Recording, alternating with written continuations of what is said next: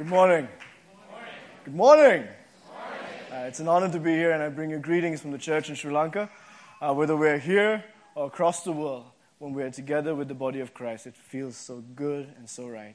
And we get a feeling of what it's going to feel like this side of heaven, of being there with God as His people. And it's such a privilege. So people who you don't know love you because you are part of the body of Christ. So I bring you that love from my part of the world. Now, for those of you who may not know where Sri Lanka is, I'm not offended. We are a very small island off the coast of India. It's in the Indian Ocean. We have a population of 22 million people. But we're a country the size of West Virginia as a state. So we're pretty small. We're pretty packed in there. And for those who may not know much of the history of Sri Lanka, we are just coming out of a 30-year civil war. And we were born into that war. We've seen some pretty difficult times. And at the same time, being a Christian is a very, very difficult thing because we're a minority. It may be about 2 or maybe 3% of the population. And most of our people went away from Christianity after colonization.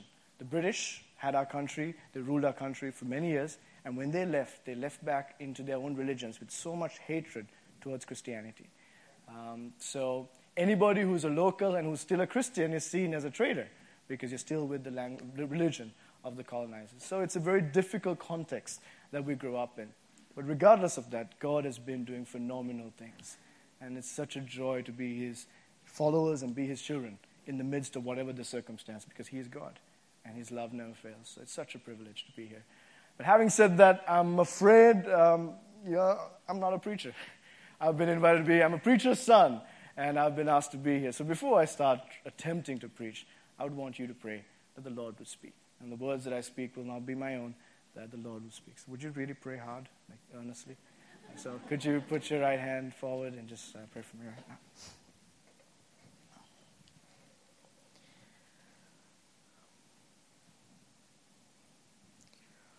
Father, we thank you from the depths of our heart for who you are and for what you have done. Lord, you are the King of kings and the Lord of lords. Whether we worship you here in Orange County or in Sri Lanka or Mumbai or Beijing or wherever we are your children. And we lift you up because you are our God. Lord, you are the hope of the nations. You are the true way and the light. And so, Lord, this morning as I'm speaking, may the words that I speak not be my own, but speak to your children here. May their lives be empowered and enriched so that they will be what you have called them to be throughout this year, Lord. So may you be glorified. In Jesus' name we pray. Amen. So going back to a little bit more of the context from where I come from. Like I said, because we grew up in a context of war, and as many experts say it was one of the most brutal civil wars the world has ever seen. Our country introduced suicide bombing to the world. Young people would strap a bomb around their waist and go blow themselves up because they was under so much pressure and confusion, and it was very bloody. It was a very bloody war.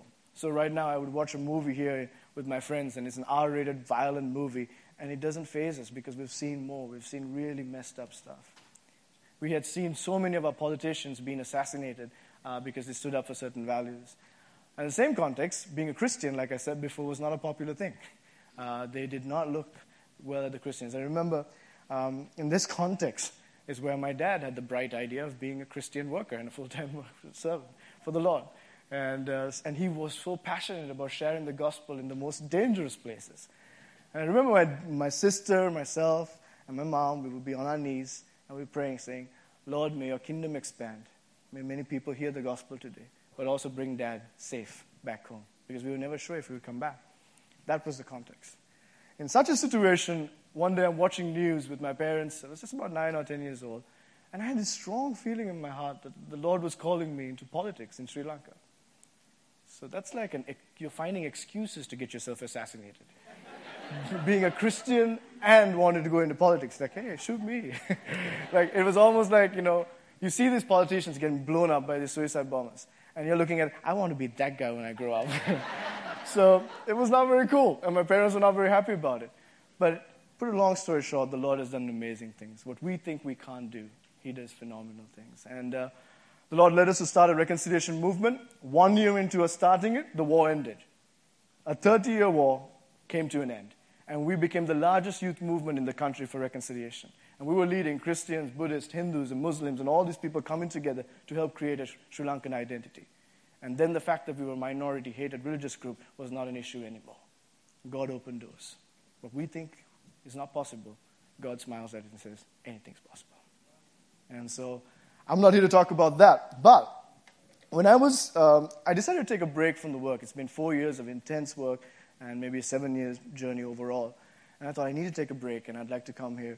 And Mariners, I said, can I just come and hang out for 2 months just to take a break?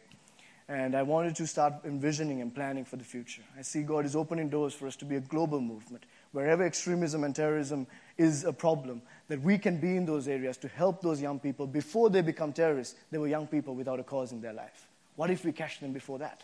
What if we empower them in Afghanistan, in Pakistan, in all these places where terrorist movements are just taking innocent young people and making them into extremists and terrorists? We can be there before, and we can make an impact.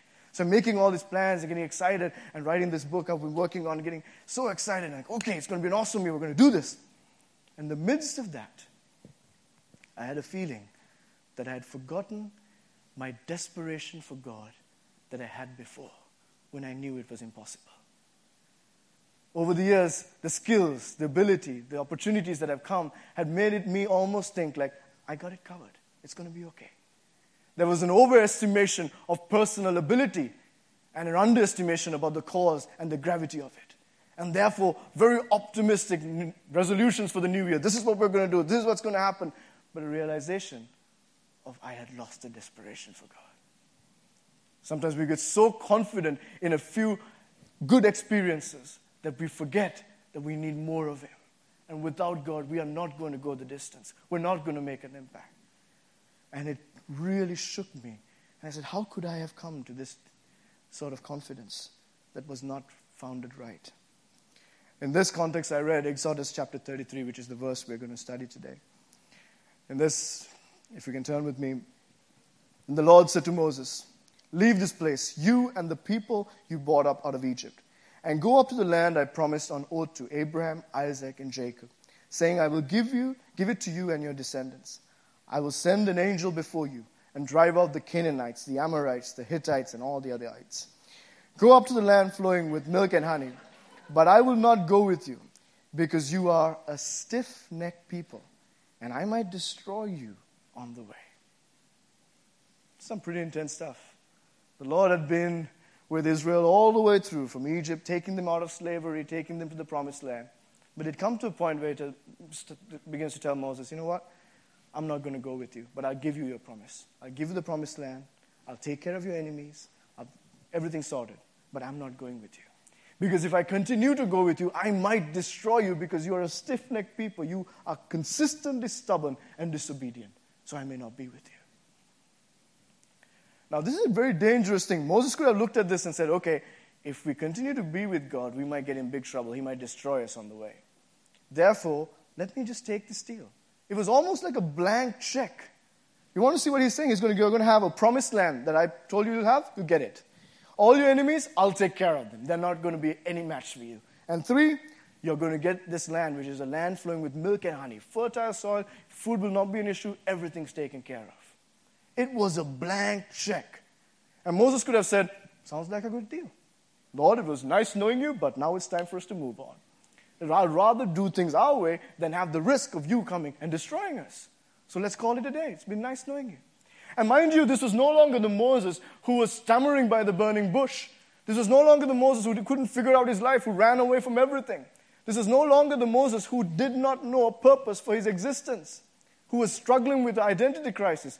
This was the Moses who, by the grace of God, humbled the greatest civilization of the time.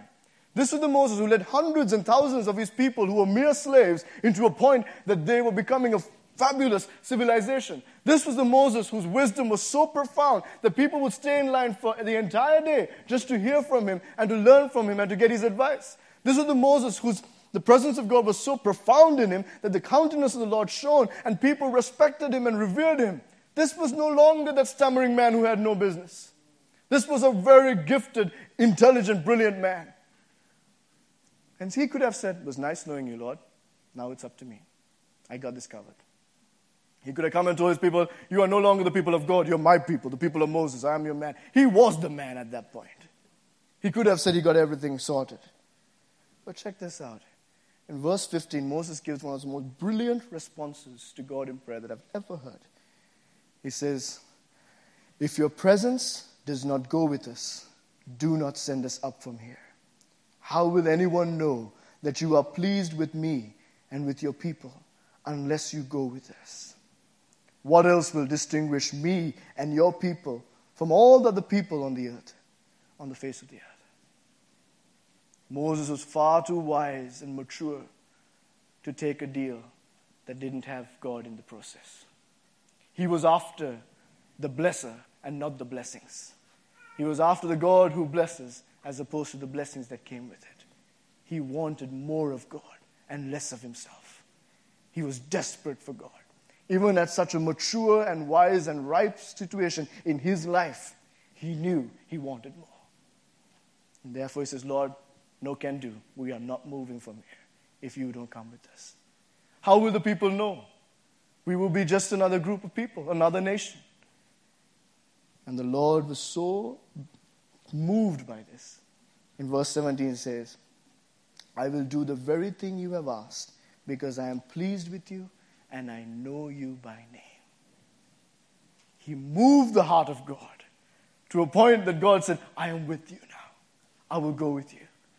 If Moses hadn't made that call at that point, it would have been Israel just trying to do it on their own, and they would have been just another nation and destroyed eventually.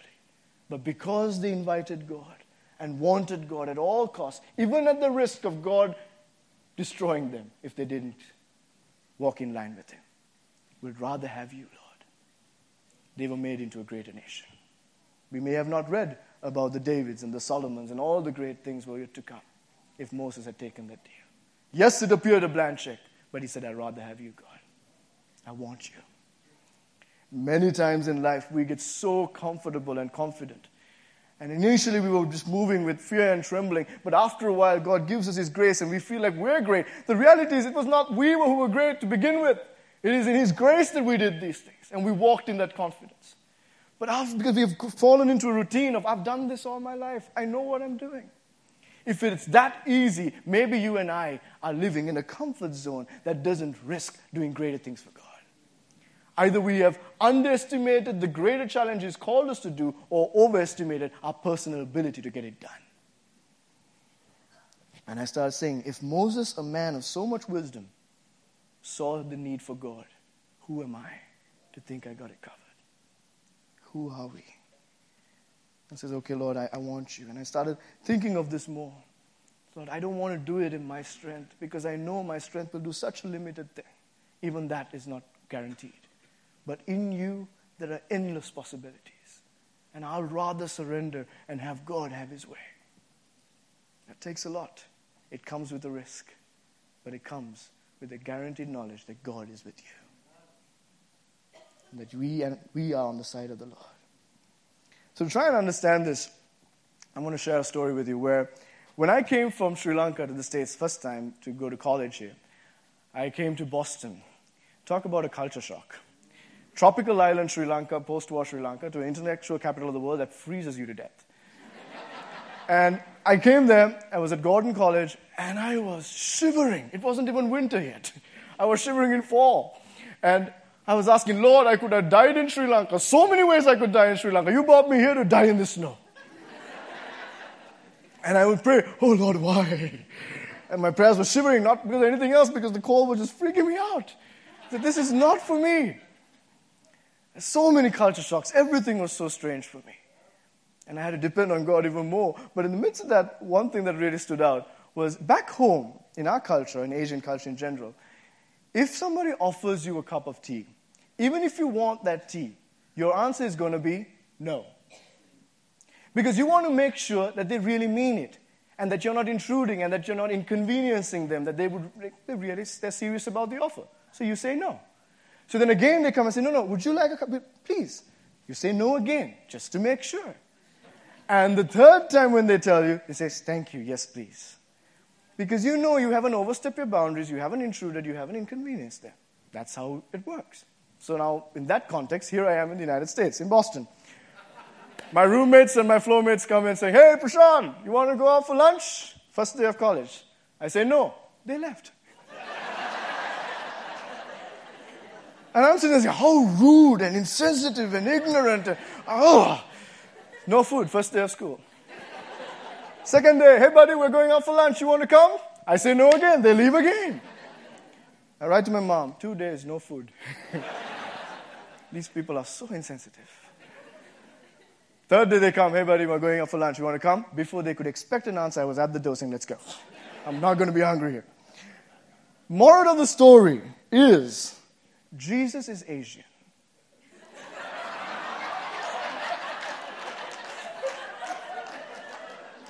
When you are asking God to be a part of your journey and what to happen, it's not a mere formality saying, Lord, I'd like you to be there. No, it's a desperate cry and authenticity that He sees, this one's serious. He really wants me. It is not just an offer and a formality. This is authentic from the depths of their heart. If you don't go, we are not moving. I want you, more of you, and less of me. That's sort of an authenticity. On our knees, crying for more of Him. Sometimes we have everything figured out. We have an education, we have our resources, we have our skills, we have our networks. We have all these things lined up. So we have plan A, B, C, D. If things really get messed up, God help me.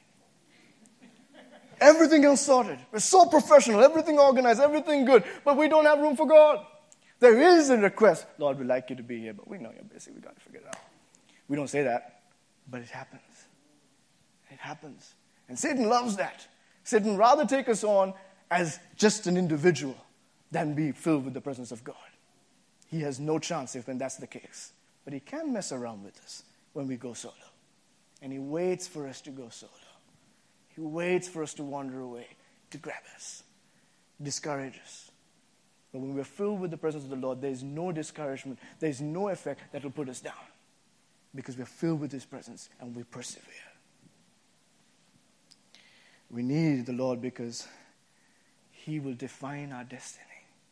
He will do greater things than we ever thought. Are we sincere in our thirst for God? Do we truly want more of Him? Are we ready to pray for 2013 and say, Lord, I want more of you and less of myself? That's a dangerous prayer, but it's a life-changing prayer. In Galatians chapter 2, verse 20, Paul says, I have been crucified with Christ, and I no longer live, but Christ lives in me. The life I now live in the body, I live by faith in the Son of God, who loved me and gave Himself for me.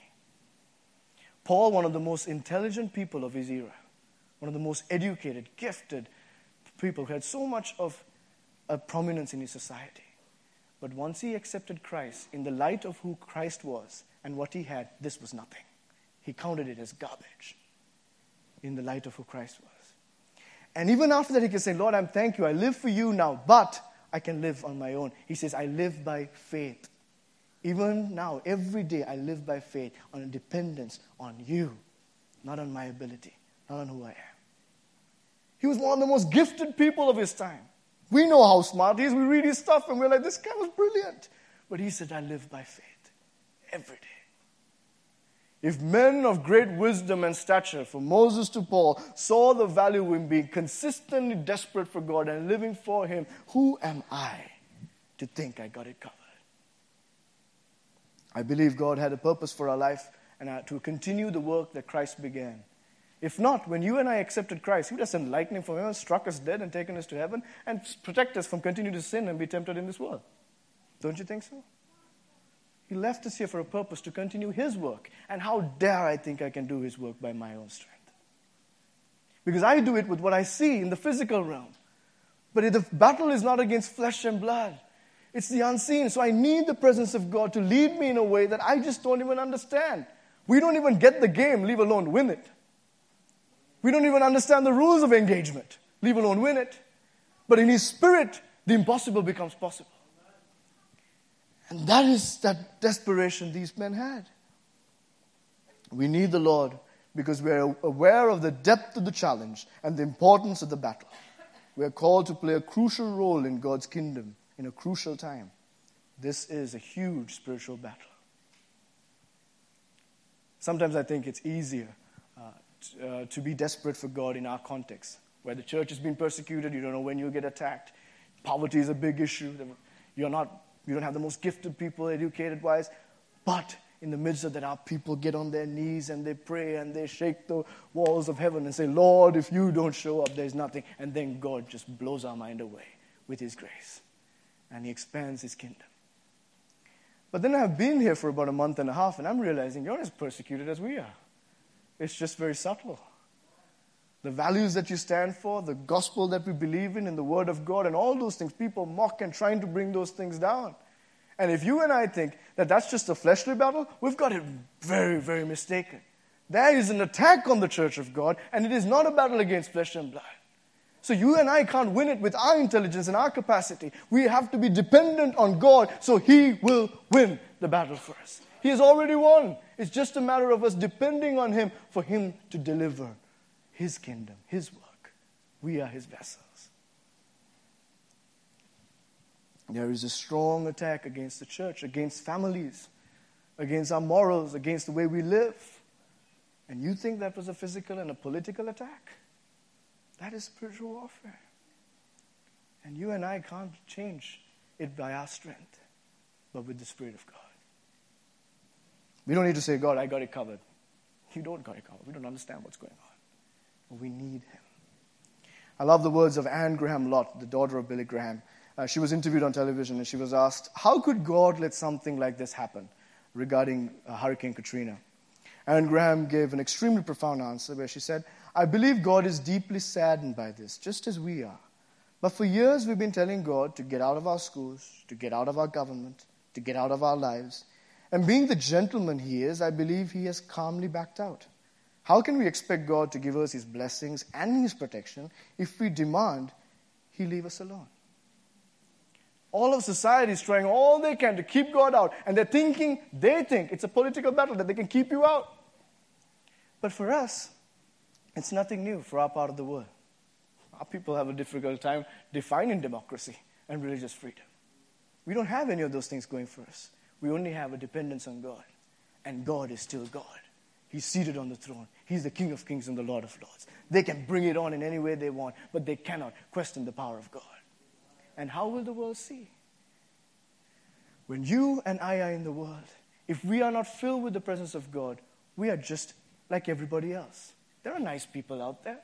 There are good-meaning people out there. There are kind people out there who don't know the Lord.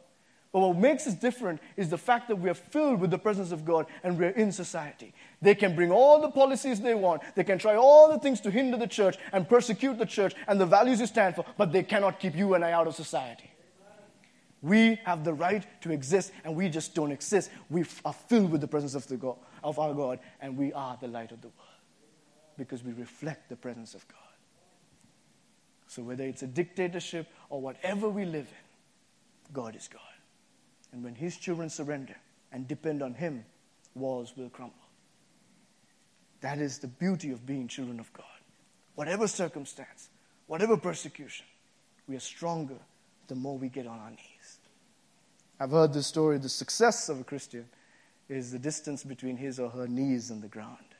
How consistently do we fall to him? And John Wesley said a very profound statement. He said, give me 100 men and women who fear nothing but God and who are willing to surrender to the utmost, and I will change the world. The reality is, are we willing to surrender to God? Are we willing to let him have his way? And then, my friends, the best is yet to come. The journey has just begun. And I know you're making your plans and all your strategic moves for the new year, what you want to do. But if you feel it's not challenging enough, that you can do it with your strength, that means that's not what God has for you. He's calling you for greater things. It's a very crucial time in your country. And your country is looking for men and women who are not Christian for the name, but Christian in their lifestyle. Who are not the light of the church, but light of the world. Where in the darkest places that we'll go there and we'll love unconditionally. When they hate, we'll love back. When they're angered, we will be passionate and compassionate. And then they would know that it's more than the words, and more than an ideology, that the truth is here and the truth will set them free. And the reality is that God has anointed us so profoundly that if we live in Him and dependent on Him day in and day out, even though they don't know God, they would see Him in your life. And they would know that they too are created in God's image. They don't even know it. They're yearning for God. And the only way they see it is through you and I, if we're there, filled with God's Spirit. But if we go solo, we're just like everybody else. We think we're good, but we're not. It's all about Him. Francis of Assisi said a very profound statement. He said, preach Christ at all times. Use words when necessary. People have heard us preach them to death. But if we can be in the community, not just with a self-righteous attitude that we're good, but with an attitude of humility, knowing that God has made us and clothed us with the righteousness of His Son, there will be more power than we've ever noticed before. And I believe that to be true. I come from a part of the world where that is all we've got. God is plan 1, 2, 3, 5, and 10. After that, no plan. And that God honors. God is calling you for great things this year. But can we surrender? Can we fully surrender? I was in Washington, D.C. I was doing an internship. I was working for the Senate Republican Conference. And when I was there, I was asking, Lord, am I making an impact here? What's the whole deal? I'm just here day in and day out. And I felt in my spirit the Lord wanted me to invite all the interns to my apartment and cook them a meal, a Sri Lankan meal. I'm not a cook, but I really felt I should. So I went. I said, okay, Lord, I'm going to try and do this. I went and called all the interns and said, I'd like to invite you all to my house. I'm going to cook a meal for you guys. And they're like, oh, nice. But then I had 2 Orthodox Jewish friends who were also interns. They came up to me and said, Prashant, thank you so much for the invitation, but we can't come. I said, why not? The food won't be kosher, so we can't be a part of it. I said, is the food not kosher because it's Sri Lankan or because the way it's prepared? He said, no, it's the way it's prepared. I said, why don't you go to your rabbi and ask him how to cook kosher food? He says, you'll do that? I said, yeah, I want to find. I'll cook kosher Sri Lankan food if it means that you guys will be there. So he went to his rabbi. He found it and he came, hey, it's just a chicken. You just have to buy the chicken from a kosher shop. I said, brilliant. Why don't you bring the chicken and I'll cook it? So I'm about to get ready to cook, and then he calls back and says, sorry, we're not going to be able to make it. I said, why not? He says, well, the food has to be cooked in kosher pots and pans. I'm like, dude, I don't even know what that means. And then he says, well, it's okay. I know you tried. I said, no. Tell me where can I find kosher pots and pans? And he's like, well, we have some at the Jewish fraternity house. I said, fine. We'll have the party there. I'll come and cook there. So I text all the friends. We're all meeting at the Jewish fraternity. Like, Jewish fraternity? What? So here I am cooking food with all these Orthodox Jewish friends around me. And I'm like, what am I doing here? What's going on? But we cook the meal. People come. People of all faiths. You have atheists and Christians and Jews. And all of us sitting together and having this meal. They thought it was good because they've never had Sri Lankan food. But it went good. I had a good time. They had a good time. And then I was walking back home. I'd missed my transport. I was just walking back. I was like, Lord, did that even make a difference? Was it even worth it? And didn't know. I just left it. But when I was about to leave my internship, my boss says, Prashant, I want you to come in and see something. And I had a file full of emails printed out. He says, do you remember that dinner you had? I said, yeah. That boy was so touched by it, he wrote an email to us saying that he had an amazing experience in Washington, D.C. He loved the opportunity. But that dinner changed his life. And he goes on to say, all my life I was excluded because I was an Orthodox Jew. No one went out of their way to include me. Here, this Christian from Sri Lanka went out of his way to prepare a meal and to include me.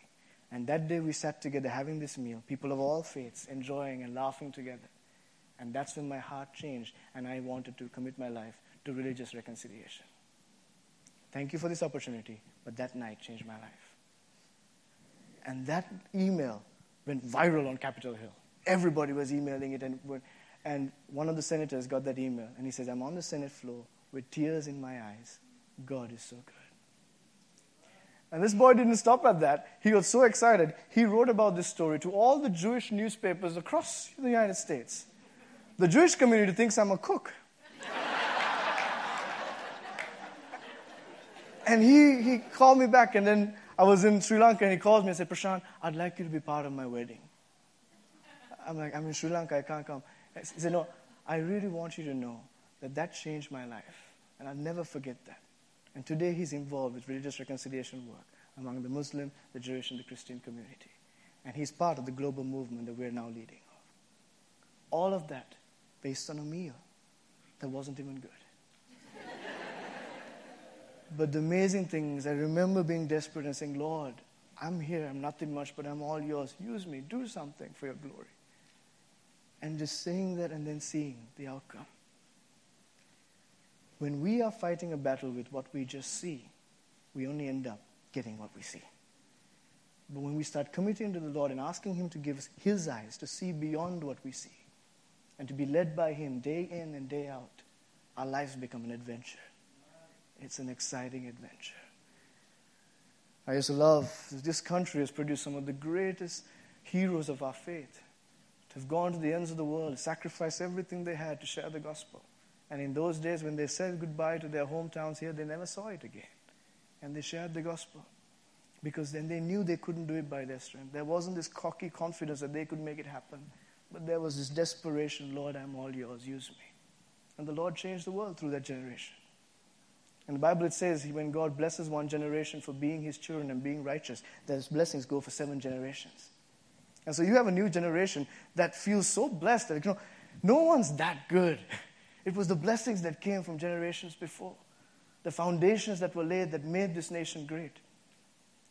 And you and I have the choice to start building that commitment to God so that generations after us will be blessed. That's the level of His gratitude for those who surrender. Our God will never be our debtor. When you sacrifice, He comes back and overflows your heart. For some of you who are control freaks like I am, would find it very difficult to believe in this. I like these things. I like the way it is. I don't want to fully commit to God. He's going to mess things up. He's known for that. I'll take what He has given me. Thank you very much. I've inherited certain skills, and I'll just play with this. I'm very good in the corporate world. I'll just do my thing. But if you're filled with the presence of the Lord in the marketplace, in the corporate world, in the political halls, wherever we are, God will do things that are beyond our imagination. But we say, I got it figured. I have my stuff. Thank you, Lord, for what you've done, but I'm okay now. But if you refuse to say that and say, no, Lord, I will not go without you. I want more of you. And then we'll start seeing Him doing greater things. And for those of you control freaks like me, here's a story. There was once a young boy and a mom, and they were walking to the mall. And on their way to the mall, the young kid who never acted shy, was acting very shy when he saw this old man who opened the jar of candy and pointed it to him and said, son, take some. And he was never shy, but he hid behind his mom and acted as if he didn't want it. And the old man at the shop says, oh, poor fellow, he's shy, let me get some for him. Put his hand in, took some, put it in a bag, and let him have it. On the way back home, the mom's like, son, you're never shy. What happened? Why did you do that? He says, Mom, I was not shy. I was smart. Like, what do you mean? Did you see how big those man's hands were? If I went to take it with my own hand, I'll just get a little bit. But I let him do it for me. And I go much, much more. Mom, I'm not shy. I'm very smart. And the same is true. The God we worship has great hands. And when He decides to bless you and you make those sacrifices, like the disciples noticed, your nets will tear.